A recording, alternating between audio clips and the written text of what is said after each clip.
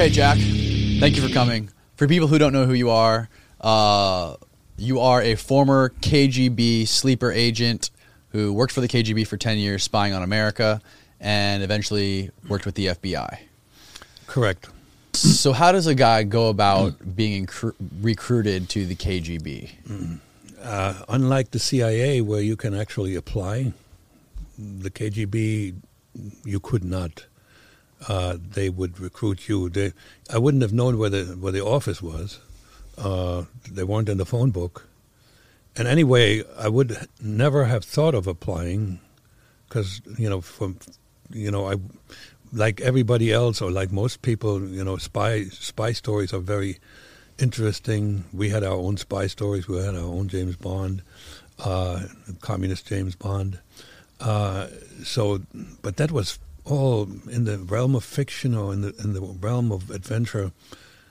That wouldn't be me. I was going to be a college professor. That was my dream. But that changed one day when the KGB knocked on the door.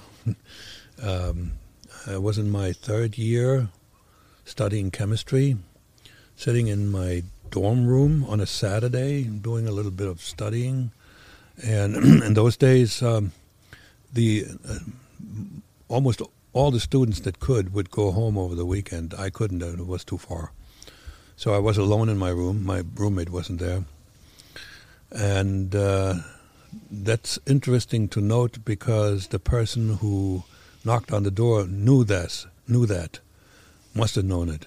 The person also knew which room, behind which door to find me. There were no nameplates on the door. So after many years, it occurred to me I had a neighbor in the next room. There was a Russian exchange student with whom I had some interactions and talk back and forth. I guarantee you, he was the one who fingered me. Why do you think they chose you? I was, as you probably know, in those days, the Stasi had files on everybody. And they apparently gave access to those files to the KGB, or maybe they gave the KGB some hints and look, you want to talk to this guy. If you systematically went through files for students, the future intellectual elite of the Communist Party, the society, and so forth, I was a standout. You would shake this a little bit, and my file would come out for two reasons. I was an active party member. I was active in the communist youth movement of the university. But the standout entry was that I had just received the Karl Marx Scholarship. Oh, wow. Karl Marx Scholarship was very rarely given. It was limited to 100 concurrent holders in the country. 100 concurrent. In other words, if you get a new one to go in, somebody else has to be out. And so they were looking, like the CIA, they're looking for the best of the best. And I was a good candidate on paper, right? So the fellow, I get this knock on the door, and we had a custom at college, at the dorm, that when you went to visit another student in another room, you knocked and you walk in. The knocking was just telling them that somebody's coming. After the knock, the door didn't open, so I knew this would be a stranger. I say, come on in, and indeed, it was a stranger. The fellow was entirely unimpressive. He was short. He had his right arm in a cast. And he was just not likable. He was one of the few KGB guys that I didn't like. He was German. So right off the bat, I figured he was probably Stasi. When you say Stasi, what does that mean? East German secret police. Okay. Staatssicherheit, that's an abbreviation for security police. Okay. Okay. And then he came up. He asked me whether I am Albrecht Dittrich. That was my name. And I said yes. What can I do for you? And then he came up with the the dumbest statement I've ever heard a KGB agent give in my entire 10 years working with a couple of dozen KGB agents. He said, "Well, you know, I'm from Carl Zeiss Jena. There was a firm that was very well known in not only in Germany but in the world. It made high quality optical instruments." And then he said, "You know, I just want to find out, do you have what are your plans after you graduate?" Now, the reason it was dumb, because in those days, the entire time while East Germany was in existence, when you graduated from college, you didn't have the freedom to choose. You were assigned. So in other words, companies did not recruit. It never happened. That guy didn't even know how his own country worked. All right, so when he said that, I knew immediately he's making that up, and he's probably secret police. Now, I wasn't at all concerned that this would be bad. It had to be something, let's say, interesting. Mm. So we talked a while. You know, I played along with him, some, you know, small talk, and, you know, what it's like to study chemistry, which was pretty hard, because this is one of the subjects where you have lab. Mm. So you spend... They want you to make poisons? Every afternoon, after you have your lessons and your seminars, every afternoon you spend 4 hours in the lab. Then you have to write lab reports. And then you have self-study. So my day started at 6 and it ended at 10. There was no play during the week. On Saturday, the morning, was lab. Saturday afternoon, that's when I went for recreation. I went to a soccer game, and then I went dancing, trying to pick up girls in a student club. I usually went home by myself. I was not as charming as I think I am now. Too late. And I was very shy, actually, still. Anyway, so that's what we were talking about. And then he abruptly changed his tune. He did a 180, and he said, "You know, I got to admit to you, you know, this was just a way to come in here. You know, I made that up. I'm really working for the government." I could have made him uncomfortable by asking what part of the government. I didn't want to do it. You know, I just wanted to hear what he has to say. And he came right out with it. He said, "Well, could you imagine one day to work for the government?" And I said, "Yeah, but not as a chemist." Mm. So, do you think maybe they wanted you to work as a chemist in the beginning? Like maybe you make poisons and stuff like that? You know, my best friend from college actually did work for the Stasi as a chemist. He wound up as the head of the forgery department, and he told me that the passports, West German passports he forged, they sold to the KGB. It is quite likely that he made a passport that I used to travel with. Oh, wow. So, yes, I think he really recruited me because of what happened next. He recruited me for something, not science. Mm. Because he was a German who was a volunteer collaborator with the KGB. Wow. Right? I didn't know this. When he said government, I thought it was still secret police, East German secret police. So, bottom line is, he had asked the question he came to ask me for, even though not in so many words, and I answered him probably exactly, gave him the answer that he wanted to hear. Mm-hmm. So he invited me to have a meal. When I say dinner, it's inaccurate. It's all in Germany. The big meal is at lunchtime. Mm. So, in the most expensive restaurant in town, I still remember what I had. It was my favorite meal. So, but as I walk in there, he was already sitting there in the back at a table, and there was another man at the table, which made me a little bit cautious, because in those days it was not unusual for strangers to share tables, because there were very often not enough seats. So I just approached the table slowly, but my man, who never, by the way, gave me his name, not even a cover name, he came up to me and walked me to the table, and he said, I would like to introduce you to Herman. We're working with our Soviet comrades. So it was clear that it rhymes. That's why I'm going to say it. 1, 2, 3, I was with the KGB. This episode of the podcast is brought to you by Masterworks. Did you guys know one of the most brazen art heists in history happened only 3 years ago in Russia? A man named Denis Chuprikov calmly walked into a crowded Moscow gallery, lifted $1 million painting right off the wall, and walked right out the front door. Of course, this didn't end well for Denis, who was caught after trying to sell the painting online for only $37,000. Now, I know we've all thought about how valuable art can be. Few can imagine holding a piece of canvas that's worth millions of dollars. But what if there was a way for you to get a piece of all this crazy art money and it was backed by the SEC? I'm talking about Masterworks, the first platform where you can be an investor in legendary artwork from the likes of Picasso, Warhol, and Banksy. They buy these incredible paintings and put them on their platform. From there, members can buy shares, with each being an actual investment in the painting securitized by the SEC. Since 2017, they've sold 3 paintings, with each returning over 30% IRR to investors. Although I legally have to add, past performance does not guarantee future results. But still, 30%, that's crazy. And now, Concrete subscribers can skip the wait list to join over 350,000 people on Masterworks. Just click the link in the description box below. Back to the podcast.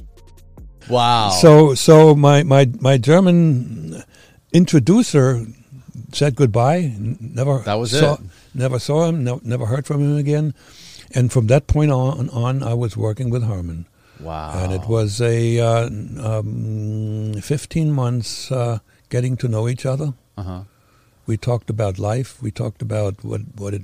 At this point, it became clear that they were thinking of preparing me for espionage in West Germany. How old were you? At that time, I was 21 between 21 and 22. Wow. And that was interesting. We talked about the espionage, about what's going on in the world, and I from early on, I showed how honest I am. I told him about some weaknesses that I thought I had, shyness with the girls, stuff like that.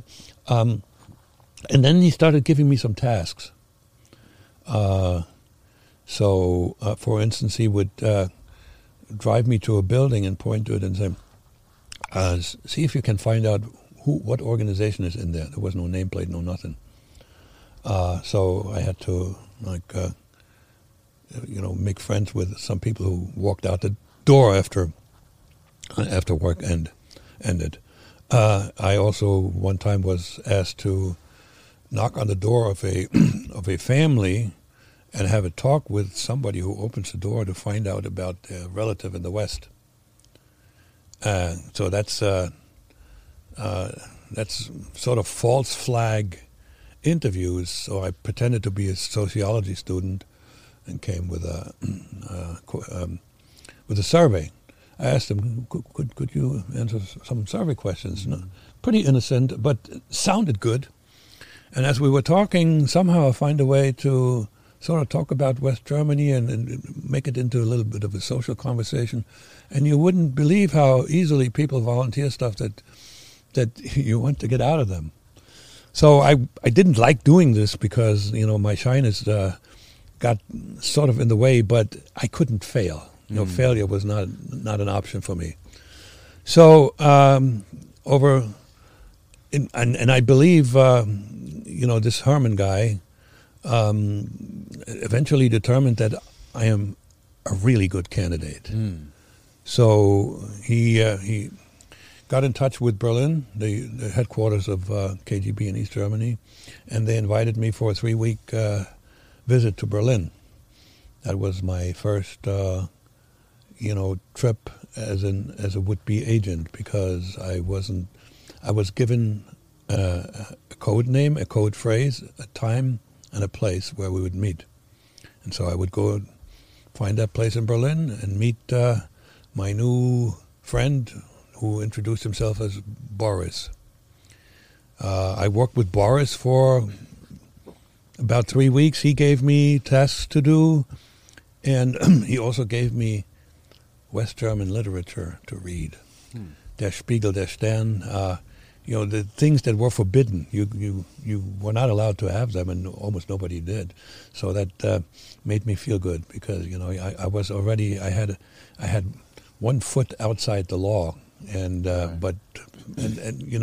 having always been a contrarian, wanted to be different from everybody else. That was very flattering. How long did your spy training last with them, and then at what point, how long did it take for you to be deployed to the United States? Okay, so the base training was 2 years. That was their standard training period. I was already working as a assistant professor in college when they finally made me the offer. Then on the last day in Berlin, I got the offer, and within a month, I quit the university and moved to Berlin. By the way, that will be interesting to know. In those days, in East Germany, good apartments and nice houses to live in were rare.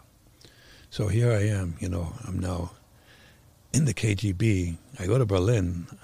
I would expect the key to a nice apartment. So I meet my new handler, the boss that I had for the 2 years in Berlin, and his name was Nikolai. Interestingly, he was Ukrainian. And we talk in his car, and then he says, I have a task for you. That's your first task. Find yourself a place to stay. Now, he knew, and I knew, everybody knew that all apartments and houses were under the control of the government. There was a waiting list up to 10 years to get an apartment for a couple with a child. It was impossible to just go and rent an apartment. So I could have failed. This was a pass-fail task. Mm-hmm. If I can't find an apartment, if I can't find a place to stay, they don't want me. I needed to show my ability to improvise. Yeah, so I did, and I figured the further away from Berlin I get, the more of a chance I have. I took the city train to the last stop, to a town called Erkner, and knocked on doors and asked if somebody had a room. Eventually, I found a place. It was an outbuilding. It was made out of brick, but it had 2 rooms. One had a bed and a chair, and the other one had a wood-burning stove and running cold water. And that's where I lived for 6 months. Wow. Yeah. Wow. So the training, after 6 months, I think Nikolai determined, this guy is a keeper. So he gave me a key to an apartment. So the training in Berlin was 2 years, and I was going to be departing for West Germany after 2 years. One of the things I was required to do, they told me everybody has to learn a foreign language. Mm-hmm. All right? And they gave me a choice. I said, I pick English. English was easy for me in school. I was straight A's without studying. And like with everything else, I gave myself 100% into learning English. I became a maniac. And within 7-8 months, I had enough of a vocabulary to be able to read English novels without a dictionary.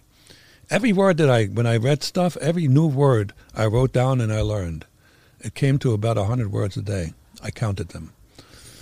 And so one day, some guy from Moscow comes to visit, and he asked me, so how's your English? And I said, I pulled a book out and said, I can read that, no problem.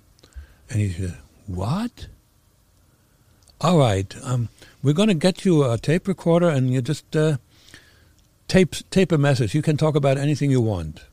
So a week later, I get the tape recorder. I give it back to Nikolai. He sends it to Moscow. A week later, I was on a plane to Moscow because they had heard enough to think that there's a possibility that I have enough talent to learn American English well enough to have nothing but a slight accent left that can easily be explained. So in Moscow, I met with a college professor a Russian who taught English and a born American, and we talked for about 2 hours, and afterwards they discussed it between the two of them, and it was uneven. The Russian figured, nah, he can't do it, and the American, typical American optimism, I can teach him. So, bingo! Now they had a potential asset, somebody they could put into the ranks of the main adversary. That's what the KGB called the United States, as an illegal. So I was moved to Moscow to get another 2.5 years training, and then before they could launch me with the right documentation, it took another half year. So I spent 5 years in training. Wow. Yeah. What was the perception once you were in the U.S. for so many years, undercover? You had obviously a preconceived notion of what the U.S. was from, being overseas. Was it accurate, and how did your perception change once you were in the U.S. for a certain amount of time? Well, you probably know half the answer. Of course, it wasn't accurate. I came to the United States knowing, and exclamation, not knowing, what did we call air fingers, right? Mm-hmm. Knowing that the United States was a dangerous enemy and had to be defeated, because the U.S. and NATO was in the way of the master plan that was, creating the workers' paradise on earth, where there was no exploitation, there was no poverty, everybody got along. It's a pipe dream, obviously, but that's what I believed in at the time. Slowly, I got disabused of some of the strongest communist beliefs.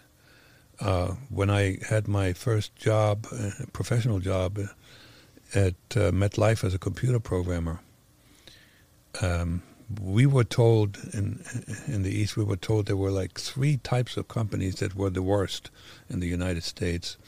It was the military-industrial complex type companies, the Wall Street investment companies, and insurance companies. And I started working at an insurance company. And they treated us very well as workers. We were paid well. We got free lunch. And we were even pretty much promised a total job security. And I was constantly looking for the evil bosses. There were some bosses you didn't like, but there was no systematic exploitation. There was no systematic what you would call unfairness. You based on your performance, you could go up the ladder and make a lot more money. So this was all pretty good. So part of my ideology melted away rather quickly. What I was still at heart a communist. I just thought, just maybe there's a way to combine the good parts of capitalism with the dream of a communist egalitarian society and get everybody happy. That was actually a theory that was called convergence theory. It was developed by social democrat parties in Europe, and it was popular for a while. And I thought that might be a way out. Anyway, so we were misled. But here's an interesting statement. It is much easier to believe a lie if it has a kernel of truth. When you know something, when you can relate to something that is true, then everything else that you're being told that you don't know about, you think is true too. Example, we knew for a fact that in West Germany there were some ex-Nazis who made it all the way up to the top in the government. We called them neo-Nazis. At one point, the West German chancellor, by the name of Kurt Georg Kiesinger, had been a member of the Nazi Party. And the head of the Bundesnachrichtendienst, which is the equivalent of the CIA, was a fellow by the name of Reinhard Gehlen, who, under Hitler, was in charge of espionage on the Eastern Front. So we knew that there were Nazis in the West German government. We figured, they would eventually come attack us and unite Germany and sort of recreate the Third Reich with the support of the United States. And that was the reason why East Germany built the wall in 1961. And I believed in that too. These Nazis that were going to come over and, conquer us. So, and another lie, we didn't know that there was a kernel of truth, but we clearly didn't know that it was a lie, that the fact that the standard of living in the West was significantly higher than in the East was explained to us that, the evil imperialists were stealing all the wealth from the third world countries, like natural resources, fruits and vegetables and stuff like that. I had not really shed that belief because I had no information to the contrary. So now vice versa. So fundamentally, one more thing here. Fundamentally, nobody in the East, no high-level Communist Party members, no philosophers, not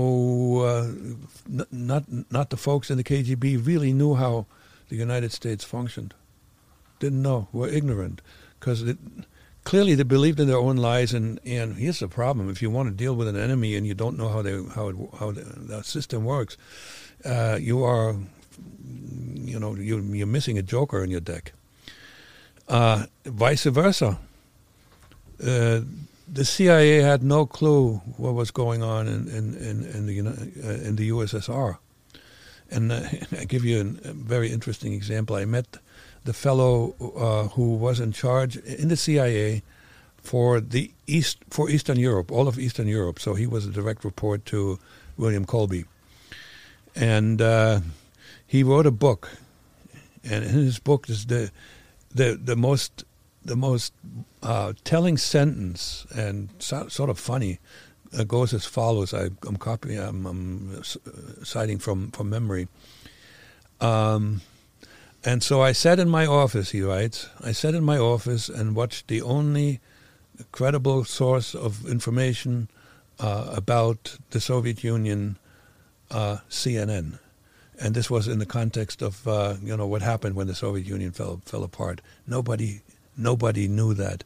No, the same way when the wall came down, the CIA had no clue what was going to happen. Neither did the Stasi. Nobody. There was stuff that just happened, and when the Soviet Union fell apart, the CIA was caught by surprise.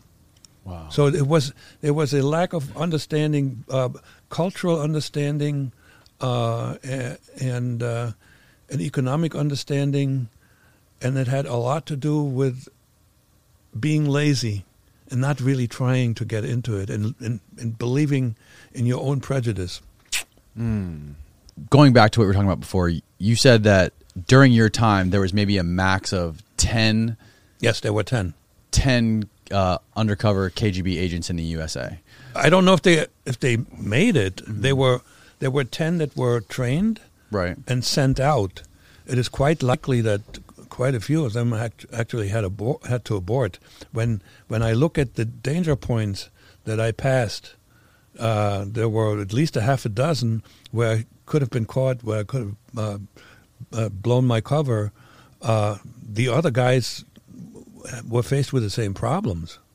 It's not easy to show up and say, "Hey, I've always been here." Right. I told you how I was so careful with my integration in society so as to not betray the ignorance that I came here with. Now, how did Moscow, how are they able to make sure that you weren't losing sight of the grand vision of all of this? Making sure, did they do anything to make sure that you didn't lose sight of the goal here? Because obviously it's such a long play. Like, you were doing this for so long. Well, they didn't do much of anything other than that every 2 years I was back in Moscow. And I have to tell you, I also was married in Germany. I had a wife and a son. Oh, wow. So that was an anchor. There was, it's kind of hard to defect if you if you know you're endangering your family. And I wanted to go back and live with them. The other thing is the KGB trusted me. Their trust appeared to have been limitless. Now, this kind of a relationship is based on trust, right? If they don't trust me, they don't send me out. And if I don't trust them, I'm not leaving. I'm not going because, they promised that they would take care of me. But I had established a reputation, and I didn't do this on purpose. That's the way I am. I have never been afraid to admit mistakes. So even during my training, there's some things that happened that were only known to me, but I told my boss, I did this, and this wrong. So I guarantee you, in my file, there was sort of an entry that says he is aggressively honest. And so they probably also didn't quite understand that over time, changes will happen whether you want them or not. But there was no attempt made to ideologically train me again, retrain me, or give me a boost. In those days, there was always this danger lurking about potential nuclear war, and it was mostly during Reagan's presidency that we were really concerned that Ronald Reagan was a madman and he would blow up the earth. He was a Christian, and apparently at least once he cited some passages from Revelation. And again, he has ignorance. The Russians thought, that Reagan thought of himself as the man who would be used as a tool by God to bring about the end of the world. Revelation isn't meant that way for Christians, but again, we didn't have any understanding of Christian religion. So we were literally very much afraid of Ronald Reagan. Now, at that point, do you think there was a number of U.S. CIA undercover spies in Moscow? No. Maybe not Americans. No. What American in his right mind would do what I did going to the United States, because you don't want to live in squalor, you don't want to live in near poverty.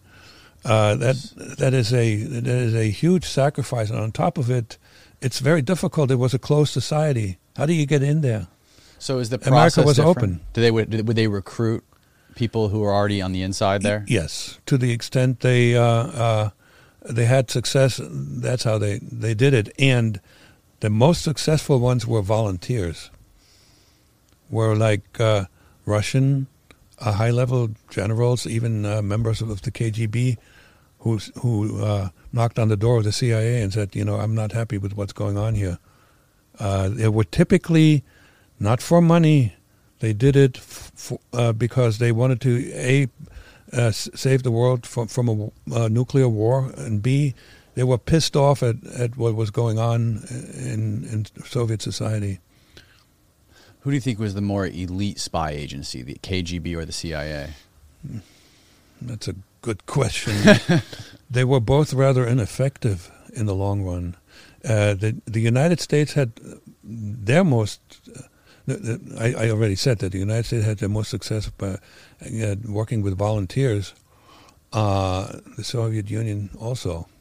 There's the two spies that did the most damage to the United States, and it caused quite a few assets, CIA assets within the Soviet Union killed, were Aldrich Ames. He was a CIA employee. Aldrich Ames was actually in the department that spied on the Russians, so he gave away information, and named names. And Robert Hansen, who had a similar function, counterintelligence, in the FBI. Both of them did it for money. Both of them volunteered. Both of them are still alive, but they're rotting in jail. Wow. Mm-hmm. And how was it that you eventually got caught? How did you eventually get into trouble? That took a long time. So I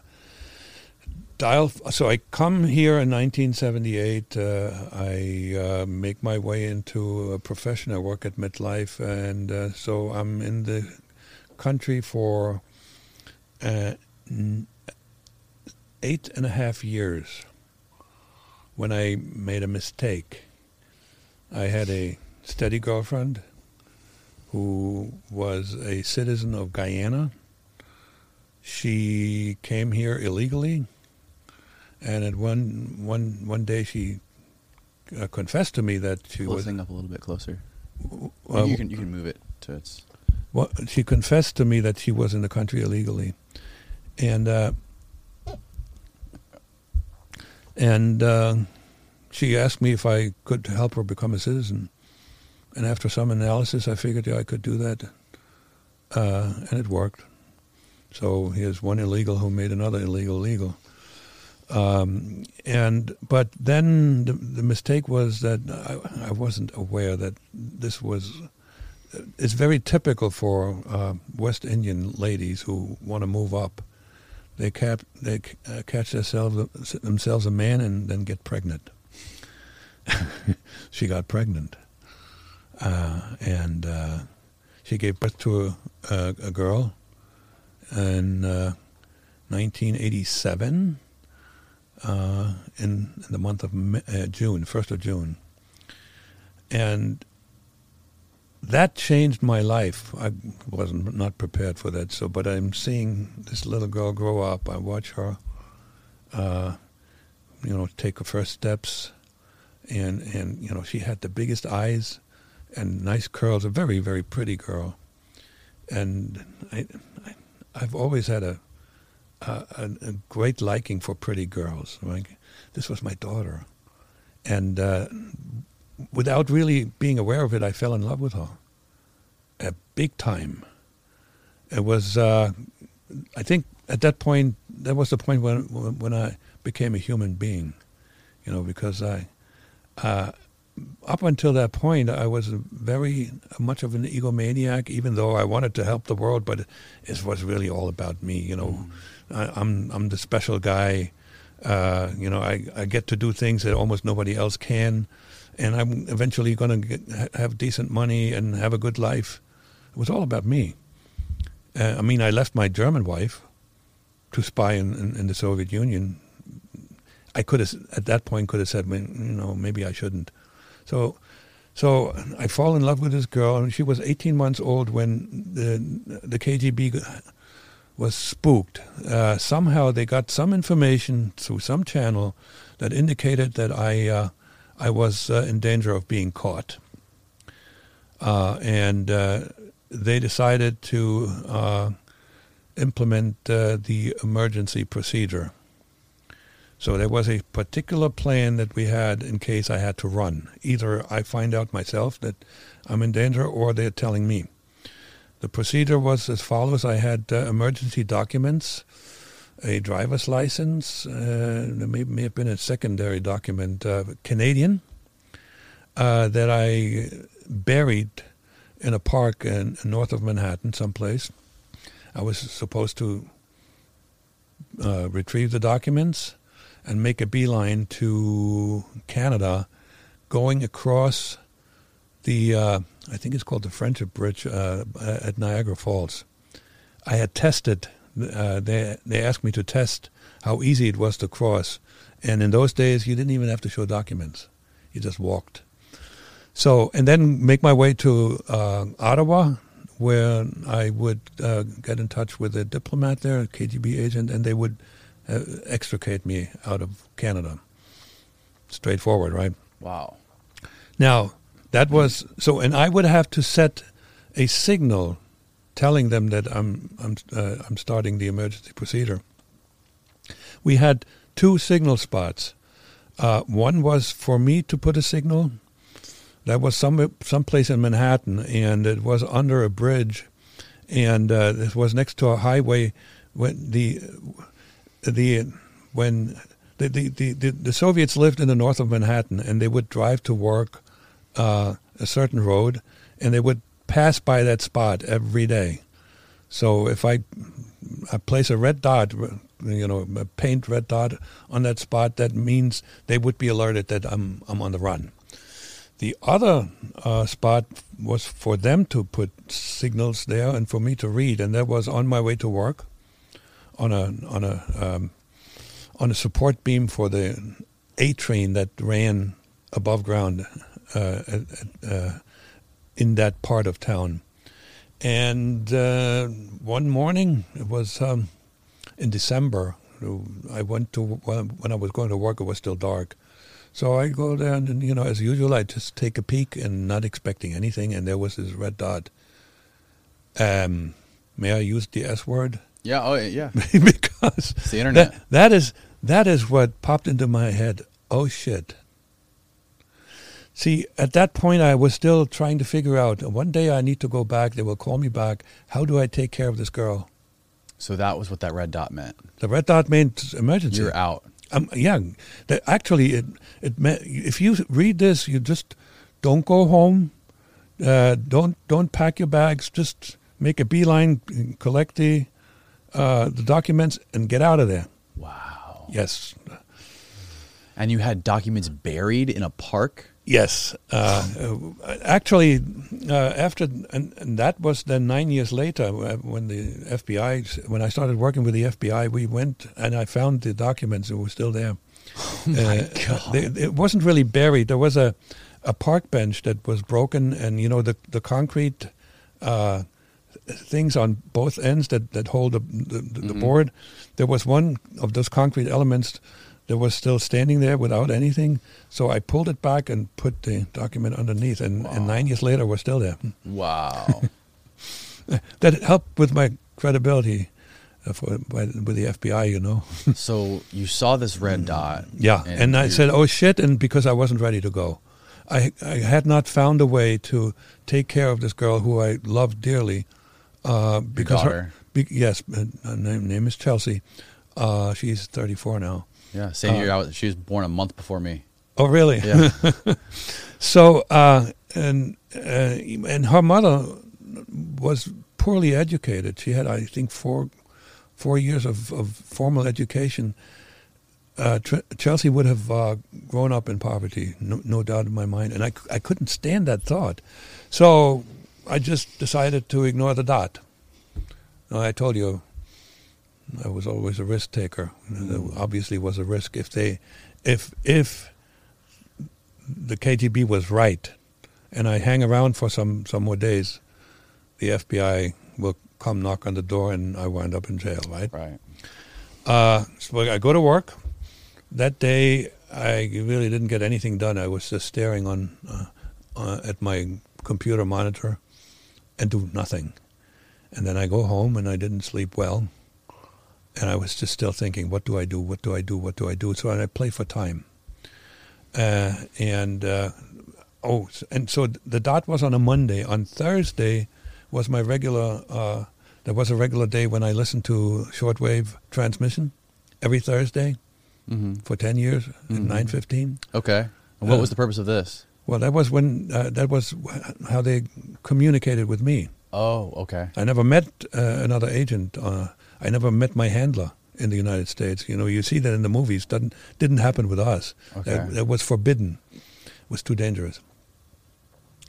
Anyway, so I'm dialing the frequency. I'm listening. I decrypt the message, and it says, in so many words, we have reason to believe that the FBI is investigating you. Start emergency procedures immediately. Blah blah blah, and that was the end.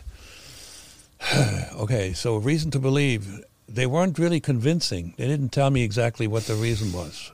So I thought there was some hope, and I was still paying for time. I was still trying to figure out what to do.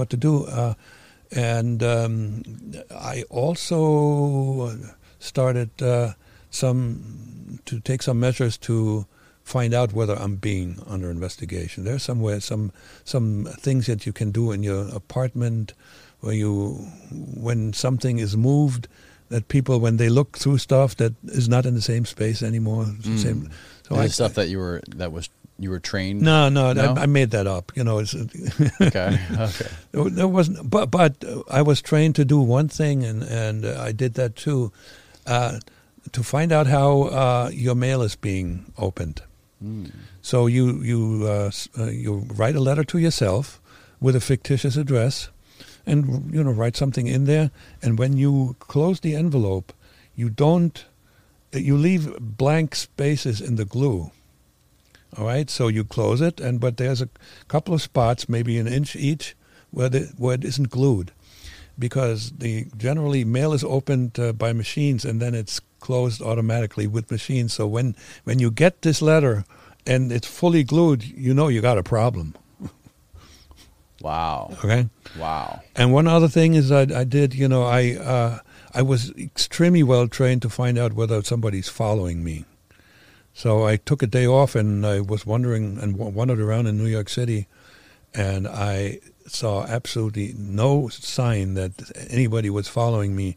And because I got feedback in my training in Moscow from the head of this department, a guy was really, really good. He said he gave me a compliment. He said I was one of the best he ever worked with. So that gave me more certainty that they may be wrong. Mm-hmm. So at least gave me more time to play for time, because at this point the KGB didn't know that I received the messages. I could have been in a hospital, right? Or my radio was broken. Right.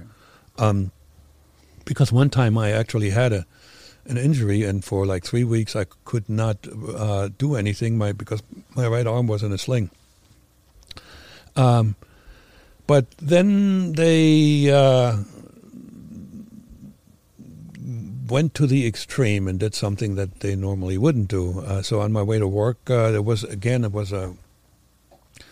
dark winter morning. I'm waiting for the A train on the elevated platform, and from my right comes a short man in a black trench coat, and he comes really close.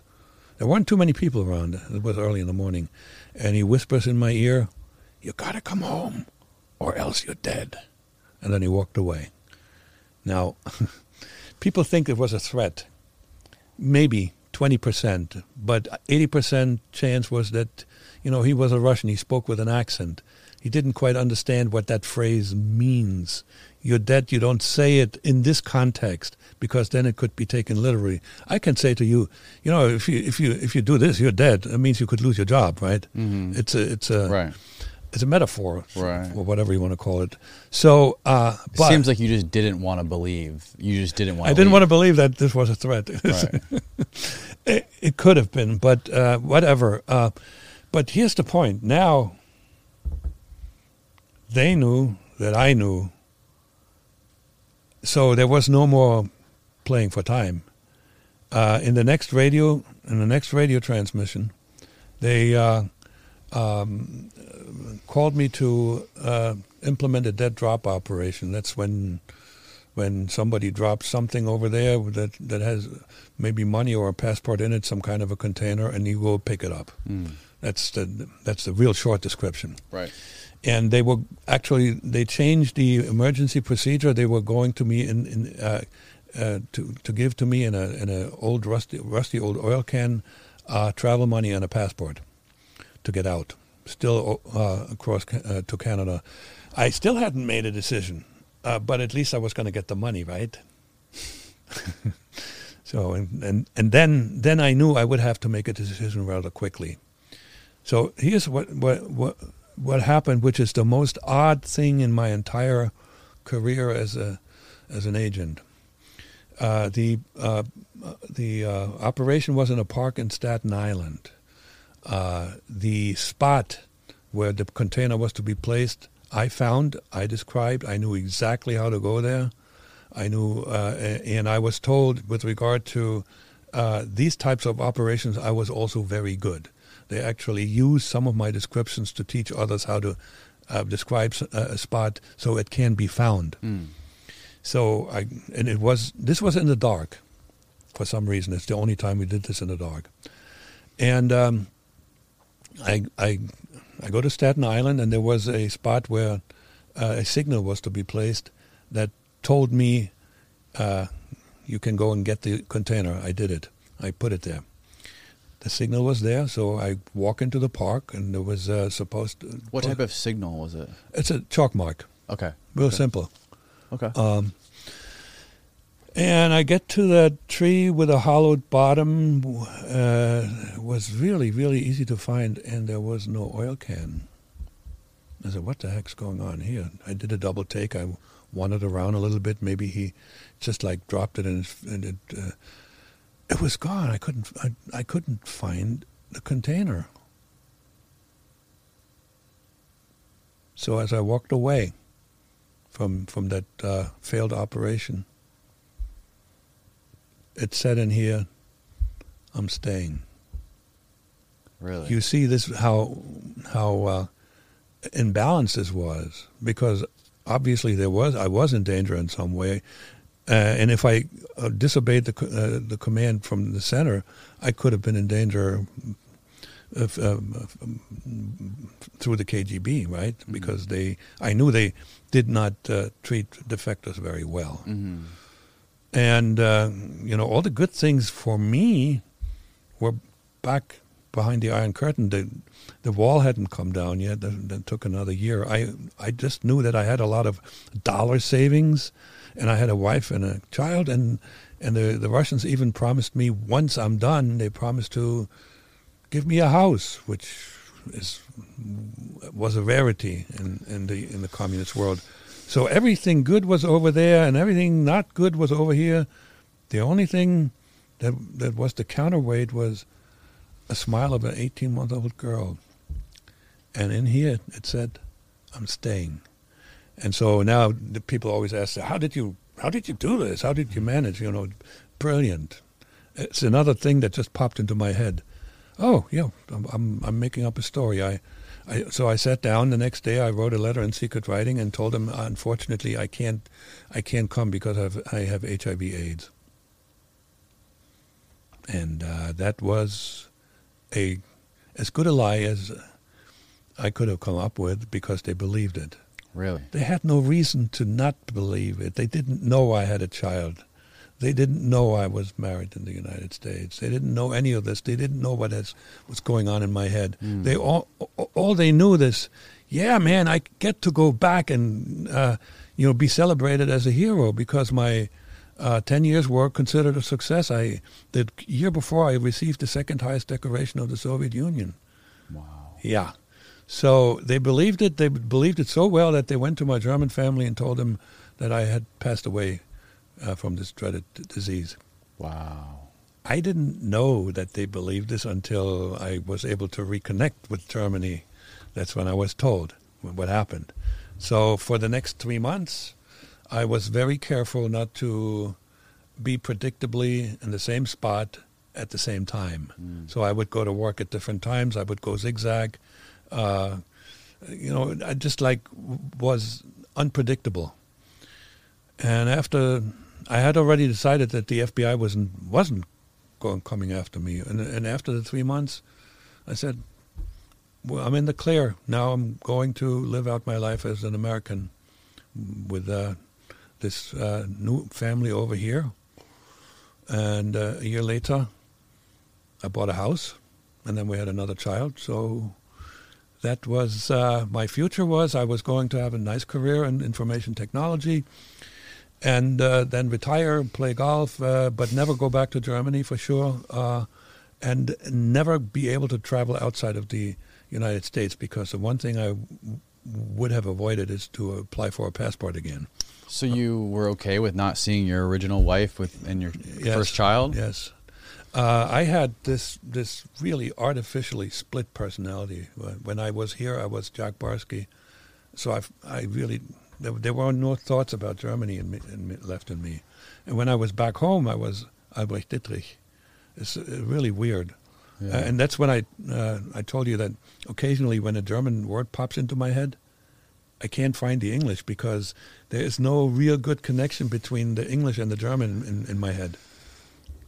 Wow. So yeah, and then 9 years after I resigned, the FBI found me, and so that changed my life again. How did that happen? Well, there's this fellow, there was an archivist in the. Get this thing a little closer to you. You can scoot it.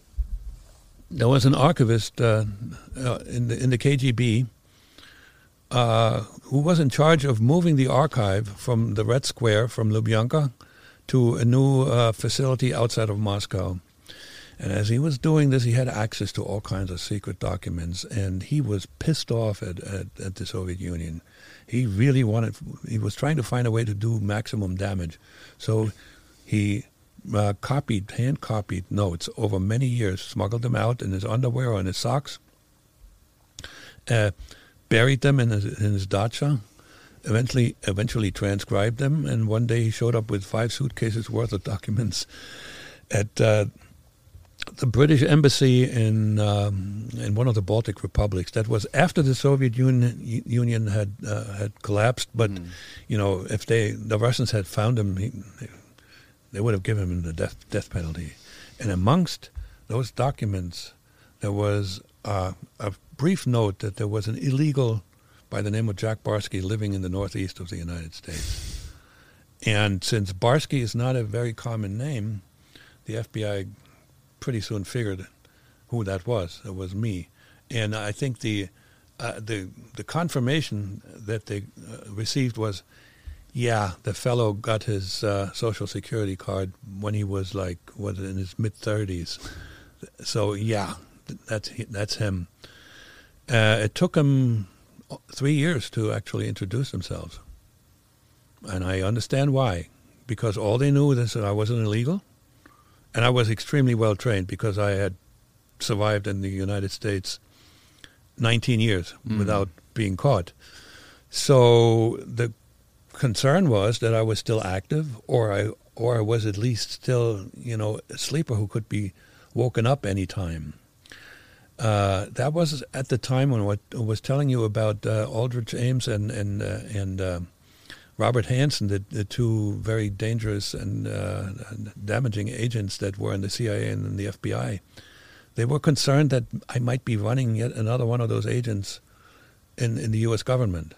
So, and knowing that I was very well trained, they kept away. They watched me from a distance. They didn't really come close, except for coming to my house at night and taking the garbage out and replacing it with other garbage, and then going through my garbage. Wow! And at one time when we left the house, a family, to go to Toronto to visit my wife's brother, they installed a listening device in my kitchen. And this was the moment when I got busted. So one day my wife and I had an argument in the kitchen, and she was really, she treated me as if I was an enemy, as if I wanted to, do harm to her. I don't want to get into the psychological background. It was just an argument back and forth, and I decided to use the nuclear option. I said to her, listen, I'm 100% on your side. I'm as supportive as anybody could be.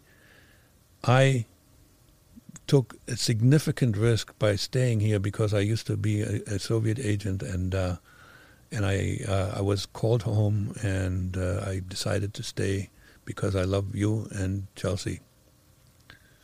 So the FBI listened to that confession.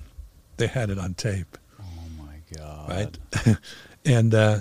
and as far as the nuclear option, it backfired because now my wife was thinking to herself, I can't trust this guy at all. He was a secret agent, right?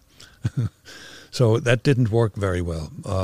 She didn't even know. No, she didn't. Oh no, I kept it from her. As a matter of fact, when we moved in together, I found an apartment where there were 3 rooms and a kitchen were at one end of a corridor, and at the other end there was one room, And I said to her, "This is my office. When I'm in here, I cannot be disturbed because I'm doing like complicated stuff on the computer."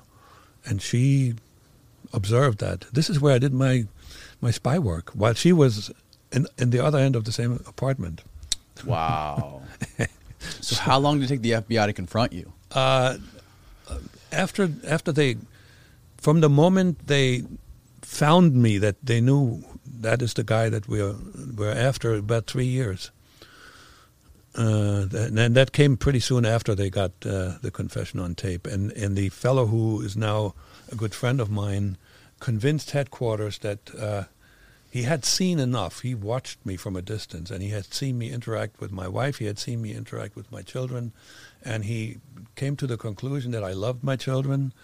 There were some problems between me and the wife, and he figured that because of the love for my children, I would absolutely cooperate. And he convinced the headquarters, and so they said, "Okay, say hello." And he was 100% right. After the first surprise, after they say FBI, we want to talk with you. Oh my God! I caught myself rather quickly though, and I told them when we sat down in a motel, the first thing that I told them says, "I am fully aware that the only way out of this for me and my family is if I 100% cooperate. I have no reason to lie, and I will cooperate. And you can give me a lie detector test, and you can double check some of the information that I give you. I will not lie to you." And I have a pretty convincing way of communicating what I think, and that was a good start. And then we did like 6 weeks worth of debriefing sessions. Eventually, there was a polygraph test, and I failed one question. Really? Yeah. Which question? I don't remember the question, but when the guy who ran the test, he took the material, and they have all these little graphs that they look at. He went to a room, and a half hour later he said, it looks pretty good, but you failed this one question. And I said, "Which one?" And I forgot the phrasing. It wasn't so much the phrasing. At one point, a light went up here and said, "This has a double negative." He said, oh. So I had to go back another day, answer the same question without the double negative. And many years later, it occurred to me that was a test of the validity of the entire procedure. Right. Because I had to fail that one. Right. And the polygraph is so damn sensitive. And I ran this by some of my... Kind of like a baseline. Yes, some of my FBI friends, and they said, yeah, he wanted to... that was a check on his own judgment. And it was true, Now, what year was this that you finally got caught by the FBI and cooperated? 88 plus 9, 97. Okay. 97. Mm-hmm. So during your years when you were still working with the KGB, did you ever have any communication or any kind of run-ins with Vladimir Putin? No. Vladimir... was he working in Germany at that time? Yeah, he was stationed in Germany in a city that is about 60 miles from where I grew up.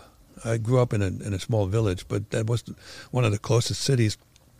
He got there in 85. I was already here in 85. Okay, so you never had any sort of communication. But just to volunteer some information about what he did there,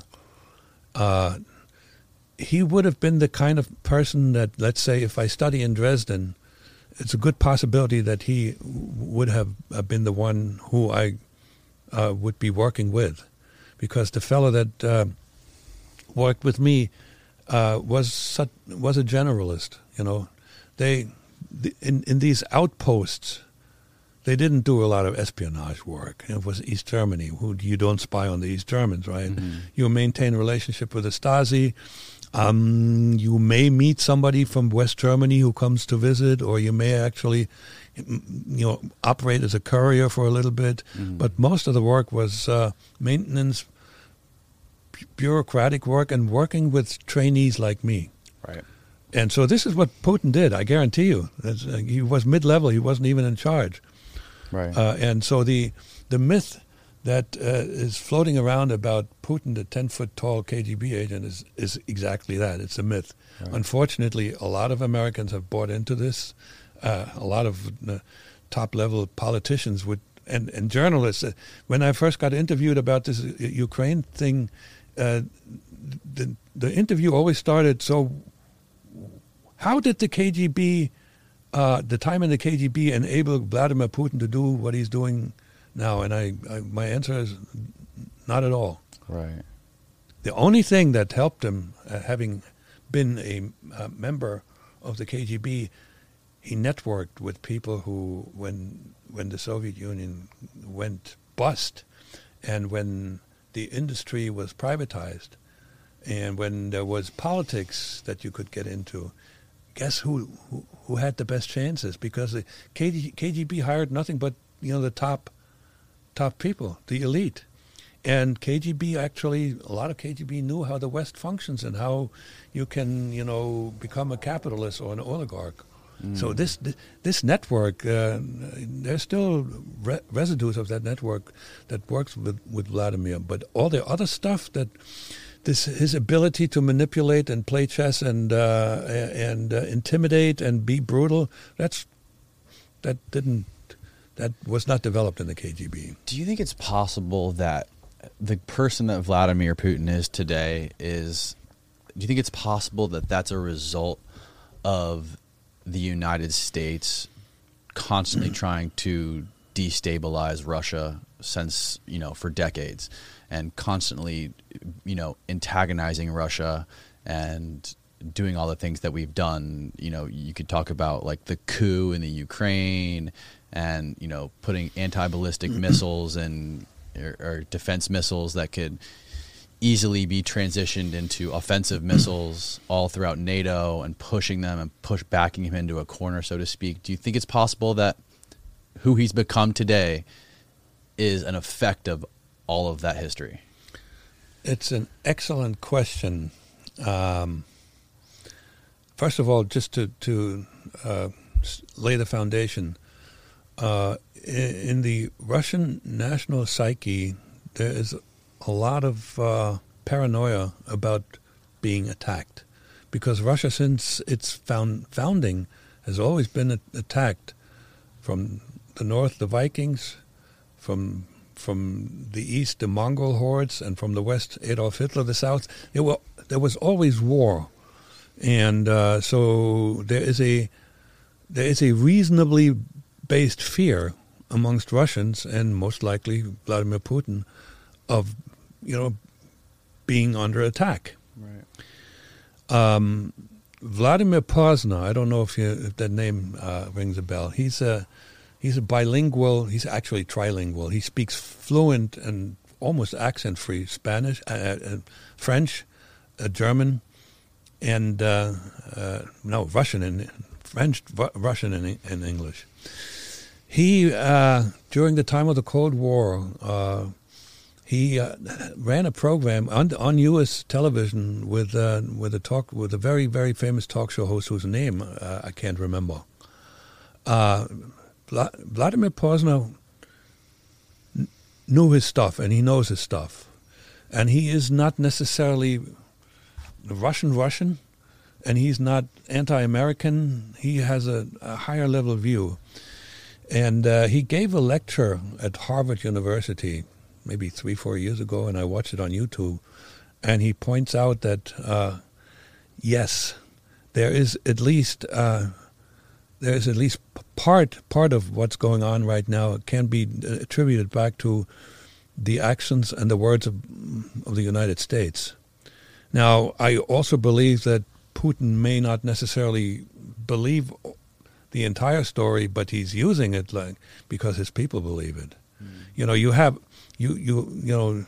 NATO expanded right to the border of Russia, and we're not really admitting this right now in the open. I don't know. I haven't heard any American politician to even address this in some way. I am thinking it is not. It was inevitable. I'm thinking it contributed, and I'm thinking again it had something to do with the lack of understanding how Russia operates. And Posner pretty much made the same case in his address to Harvard. Mm. And another interesting, like I mentioned to you earlier, watching the 6 hour of sit down interviews between Vladimir Putin and Oliver Stone, is it seems like he does have the best interest for Russia, like whether he's putting on a tremendous act and being being unbelievably deceptive and manipulative and putting on a show. If that may be the case, then, it is what it is. But it seemed like I was convinced that, he does have the best in mind for Russia. And again, talking about his perspective of the United States, it seemed to be sound for what it's worth. It seemed like it was very logical. And, he's a guy who has to deal with a new president every 4 years.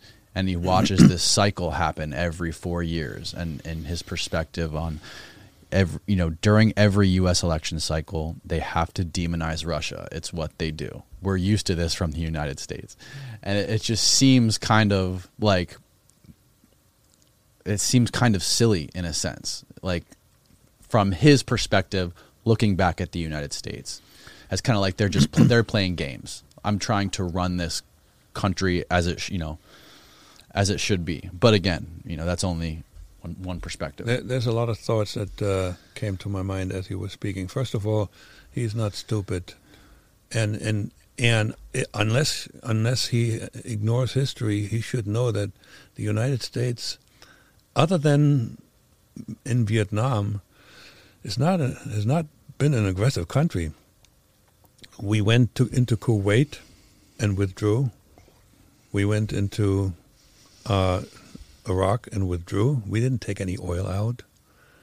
So when you're talking about playing games, yeah, he should know that these are games, right? And that American politicians have a big mouth and they always want to blame Russia and paint Russia as the main enemy, which is not the case anymore, by the way. Now everybody pretty much agrees that China is the biggest adversary.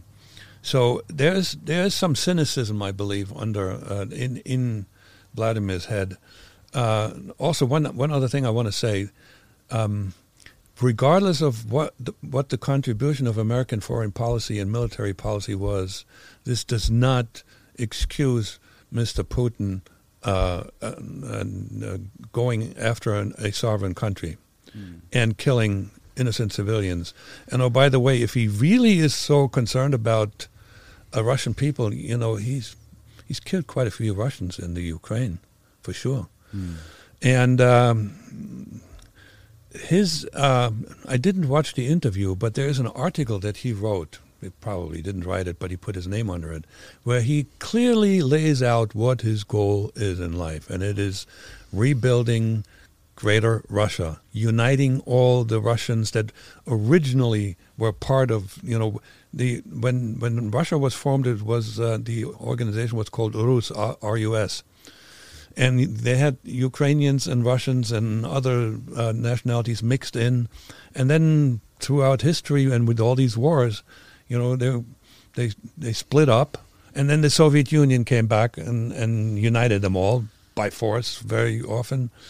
And then the Soviet Union collapsed. And now what Vladimir Putin wants to do is recreate a cultural, unified Russia, a paradise for the Russian Orthodox sort of religion and culture, and make it all good for all Russians. But there's a strong personal impetus at work here. he also wants to build for himself a monument that could be put next to Peter the Great. He wants to recreate the Soviet Union, right? I say Russia, Greater Russia, not Greater the Soviet, Russia, okay. because there are in the Soviet Union there are about a handful of Asian republics that have an Asian population. He's not so much interested in the Asians, and that possibly would create a conflict with China anyway. But we're talking about. The Baltic republics were at once part of Russia, and they have quite a few Russians still living there. The Ukrainian language is very close to the Russian language. I understand sometimes when they talk, the Ukrainians, I understand what they're saying.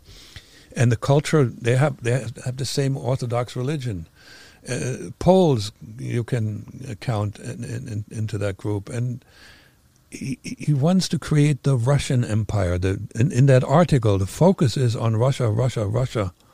Not so much getting bigger and occupy the world, and making Greater Russia the third big power on the planet, the way the Soviet Union was the second. Let me ask you this: why, if you're the United States, why not encourage Ukraine to make a deal with Russia and give Russia half of Ukraine, or at least why not let Russia take Ukraine?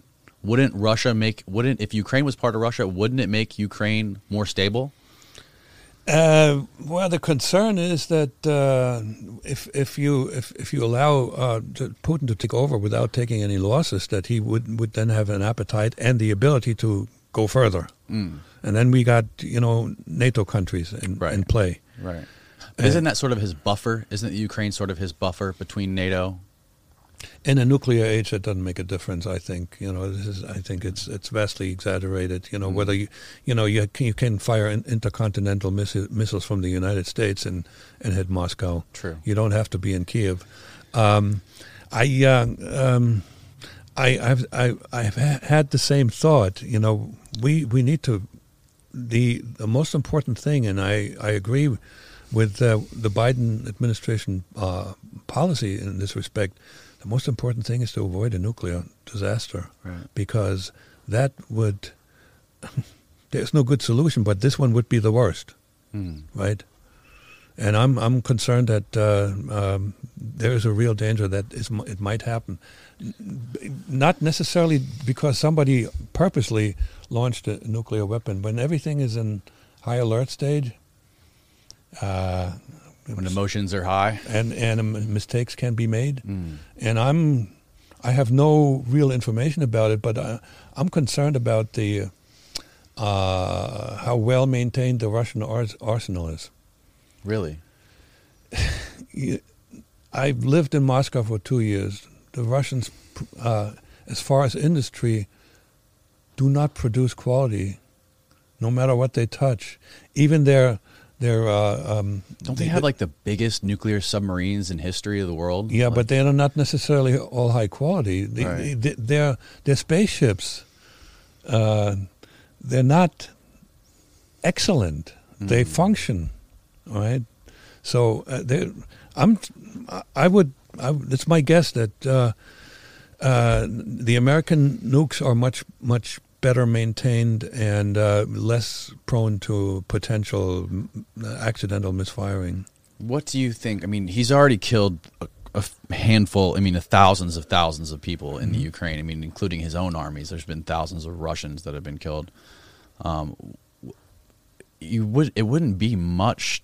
I don't imagine it would be that far of a stretch for him to drop like a tactical nuke that would kill 100,000 people. I have no idea what. Sorry, that's my phone. Okay. That's okay. What do you think would happen? What would be the next if that was to happen? I don't know. I have no idea how many lives a tactical nuke could destroy. But let's just assume whatever it is, you kill 100,000 people. I'm afraid I pass. This is a wild guess. Because now if you're the decision, and who is the decision maker? Is it the American president or is it NATO commando? there are multiple decision makers. Would they decide to wipe out Russia? Would they let it go, or would they just shoot one missile at one of the big cities in Moscow and then send an urgent message? If we got to stop it now, I don't know. If that starts, I don't know how to stop it. Right. And then that's a scary scenario, but possible. I hope and pray that somehow Zelensky will give enough for Putin to be able to go back home and declare victory. Because right now he doesn't look so good. Because it's not going as well as he thought it would be going. And there's a good chance that 5 generals were already killed. There's a good chance that the military is not happy with him. So, dictators are not immortal. I mean, if you could imagine, put the shoe on the other foot. Imagine that the Russians install some sort of leader in Mexico, and they all of a sudden start funneling $1 billion of weapons and jets and stuff. We didn't install Zelensky, okay? But the guy before Zelensky. They're all homegrown. They were all homegrown dictator types, very similar to the ones. The system was very similar to the one in Russia, and at the time when people were talking about it, honestly, more corrupt. It was a model of corruption. And with regard to the industry, the percentage of the gross national product that is controlled by oligarchs is very similar in Russia and in Ukraine, even though Russian economy is 10 times bigger. But they're both oligarchies even today. This was not the United States doing. And the whole idea of bringing Ukraine into NATO, let's say war's over, and they want to be a member of the NATO. We can't have an oligarchy and dictatorship as member of NATO. That's a misfit. And how Zelensky eventually will turn out leading a country in peacetime, we don't know. We don't know. Are you familiar with, after the 2014 revolution or coup or whatever you want to call it, there was a recorded phone call with Victoria Nuland and another high-up senator or something in the U.S. There was a recorded phone call between them, and Victoria Nuland is talking about 2 people and who would be the best fit to be the president of the Ukraine next. And she's basically saying, yes, we think this guy's the best fit. We just need to sign off from Biden. Who was Victoria Nuland?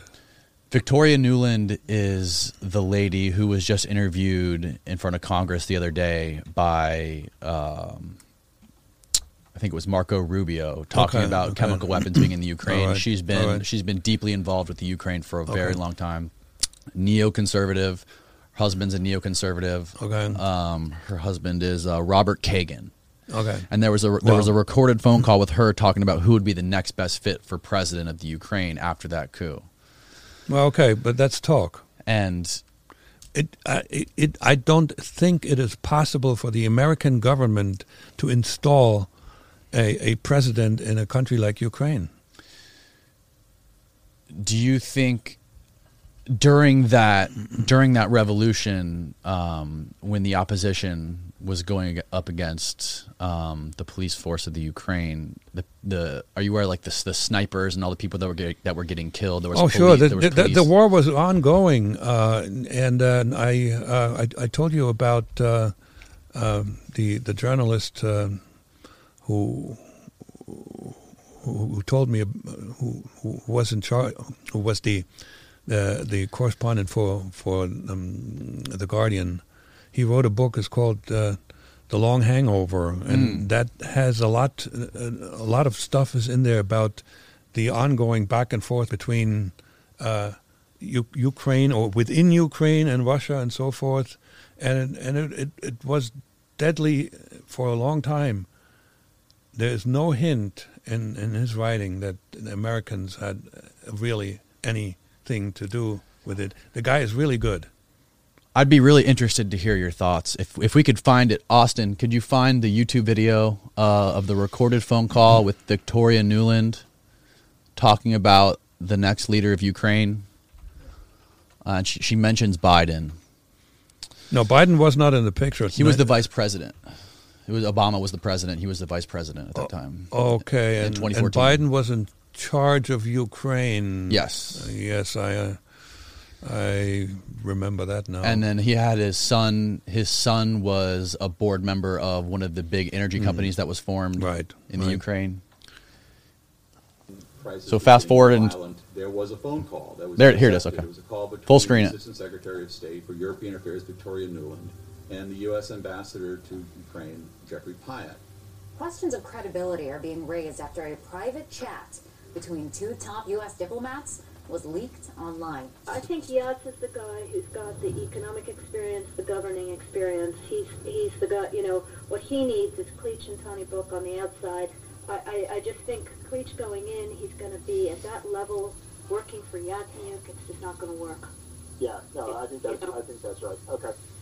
Good. Well, do you want us to try to set up a call with him as the next step? Sullivan's come back to me, VFR, saying you need Biden, and I said probably tomorrow for an attaboy and to get the deeds to stick.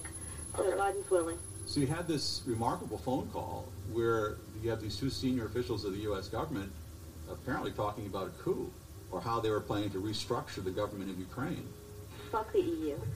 No, exactly. I'm not saying the whole Fuck US the government EU. feels that way. There is division on this, but the neoconservative element wants very much to change the strategic dynamic in Eastern Europe. By the way, this documentary was just banned from YouTube last week. This was an Okay. Oliver Stone documentary. Oh, really? Yes. So, when I hear neocons being involved, the whole story has more credibility because the neocons, and I think they're not all Republicans. Right. This is, No, yeah. Hillary Clinton. They're warmongers on both sides, and they're hawks and they're irresponsible. And you want to know something crazy about that lady Victoria Nuland? Her husband, if you could Google her husband, Robert Kagan, one of the biggest advocates of the Iraq War. Mm-hmm. So, anyways, the documentary is fascinating, and it goes into the whole thing, and they talk about agent provocateurs being a part of that revolution in Ukraine, killing cops and killing Ukrainian cops and killing parts of the resistance. That sounds very similar to some of the worst activities that was conducted by the CIA, for instance, in Chile. Right. Yep. I mean, that was It's horrendous. the CIA playbook, right?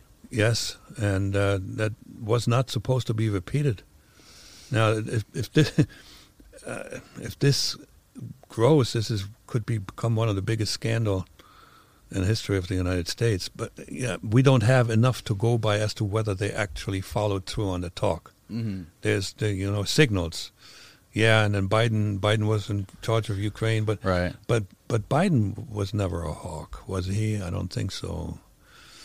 Hillary Clinton was Secretary of State, and you don't know whether Barack Obama had an independent opinion, whether they saw eye to eye on these things. Mm. Hey, you're scaring me. But I'm at the edge of my sandbox that says competence. Right.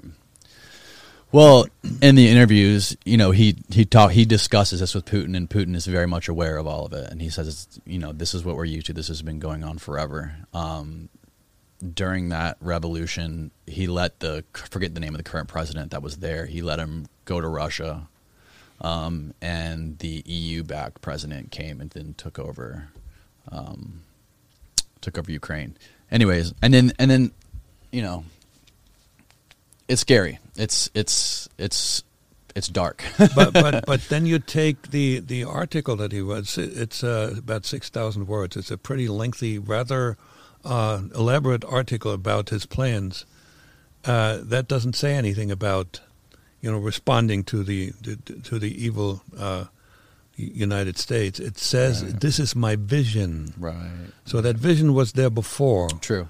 And even if we monkeyed in the Ukraine, that still does not excuse what Putin has done to innocent women and children. Right. There's no justification for that.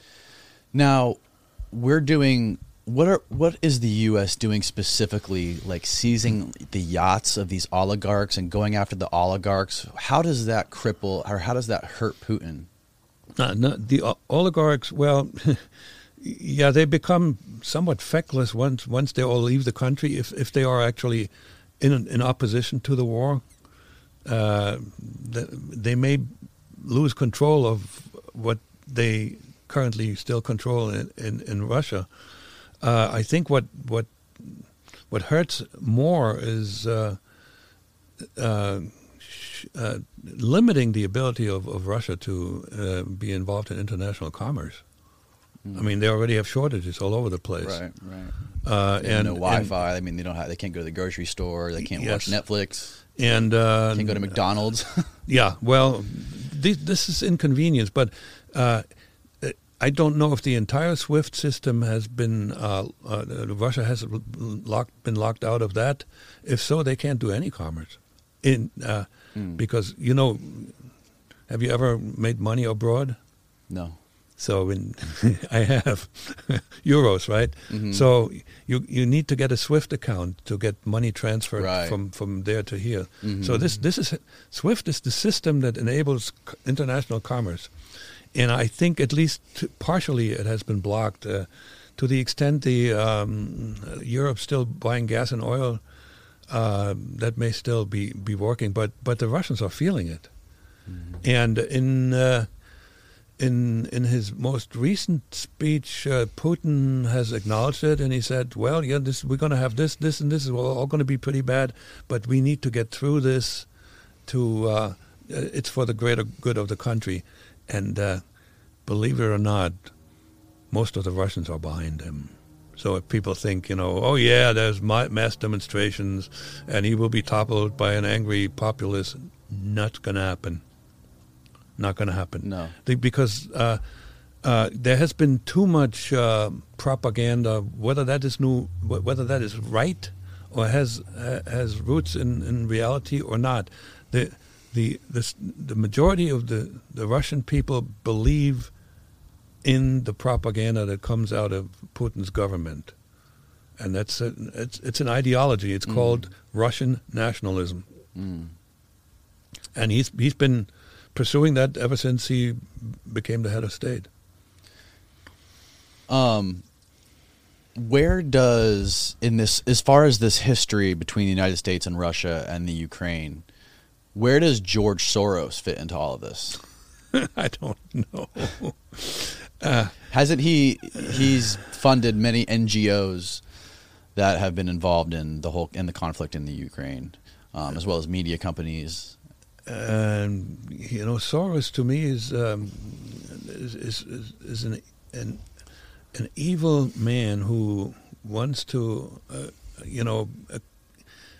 change the world to his image, sort of unified to some degree, but he won't be able to see it because he's so damn old. Right. I mean, his history, right? That he was, to an extent, a small extent. He was a young Jewish man who cooperated with the Nazis, and when he was asked about whether he has any regrets, he said, "No, I had to do this to survive." Right. It's a cold-blooded individual, and it's raw power. I thought what he's after is uniting all of the Western world in a sort of a collectivist type system. What role Russia and even China is playing in his scheme, I don't know. Mm-hmm. You did a lot of homework.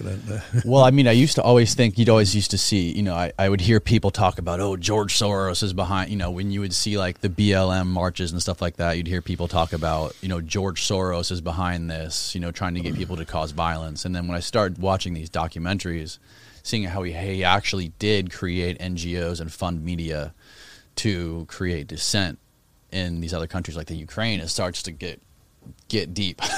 Dissent as far as pro-Russian dissent? both ways. You don't have to create it; it's there. I mean, not Historically there. Right. There's a lot of Russians living there, and remember, I don't know if I told you in this interview, the hatred that Ukrainians have for Russians is based on Stalin's action when he starved 4 million Ukrainians to death in the 30s. Okay, because in those days, a lot of Ukrainians didn't want to be part of the Soviet Union, and particularly the somewhat wealthy peasants didn't want to be collectivized. So this is what Stalin did. He took the grain away from them, and so the national conscience of Ukraine, of the Ukrainians that consider themselves as part of a Ukrainian nation, has this incredible hatred for everything Russian. When that happened to me when I was still a Soviet agent, and I met some Ukrainians while studying in college, and I was blown away by when we talked about the Soviet Union, how much hate came out of them. So I had to stay away from Ukrainians. Yeah. And where was I going with this? And there are Russians living in the Ukraine. So that conflict was there before Putin invaded. And it's been going on since the Soviet Union fell apart. And there are some Nazis still living in Ukraine. Quite a bit, actually, right? I can give you one proof. I know I need only one piece of information. You know who? I forgot his first name. Bandera. There was a Ukrainian Nazi. There's like statues of him, right? He's Stepan Bandera. Yes. Okay. Yes. Stepan Bandera was born in 19. Big anti-communist, yes, and anti-Semite. Anti-Semite, and he led a bunch of folk. I mean, the Ukrainian Nazis were as murderous, even more so than the Germans, and they participated in pogroms and killed Jews and all that. Bandera was born in 1919. In 2019, the Ukrainian government issued a commemorative stamp to honor Stepan Bandera. Enough said. Isn't that when Zelensky was not yet in power? No, he wasn't. Okay. Was not yet. But somebody high level enough thought it was a good idea to honor this Nazi killing machine. I mean, it's crazy. It's the amount of power some of those I don't know what you would call them, Nazi militias in the Ukraine that are currently there. It's like the equivalent of it'd be like the equivalent of the KKK having its own sort of military power in the U.S. Yeah, and so what we're talking about right now is it cannot be found in United States media because it's too complicated. It is too complicated. I think the entire Ukraine has been a hornet's nest for forever, and it would have probably been a good idea for the Western world not to meddle in this, because it just isolate it and let it play itself out, because no good will come of it. But then you see, what's the incentive for the Western world to meddle in this? And what you do see is the stocks of companies like Raytheon going through the roof, and then you see, people that are in government investing in those stocks before this whole thing happens. And yes, and remember that President Eisenhower, a military man, warned of the power of the military-industrial complex, and that's apparently at work here. We send a bunch of arms over there. They need to be replaced, right? The arms are the money that we give away is taxpayer money, yours and mine, and the weapons manufacturers make more money. Mm-hmm. Yep, and it's very often when people say follow the money, that's ultimately that dictates where people are going. Right. Well, I mean, it's hard to predict where it's going to go from here. Obviously, it's definitely becomes a lot more sensitive when we're almost kind of in another Cold War. Are you familiar with? I'm sure you are with the story of the Russian submarine commander. Yes. Who was, I believe, he was off the coast of Cuba. Right. And it was he was given the command to strike. Yes. Right, and he said that we're misinterpreting this. Yes. Well, what is that? How does that story go? There was supposed to be 3 individuals who have to agree, or 2 out of the 3. No, 3. Generally 3. But in this case, the commander had override power over the other 2. The other 2 were going. They voted yes, and he says, "I'm not doing it." And this was officially set up that way. I don't know exactly the background. Yes, that could have started World War III. This one man could have prevented the nuclear apocalypse. That is correct. And we might well be in a similar situation going forward here. It's frightening. Yes. Terrifying. Yes.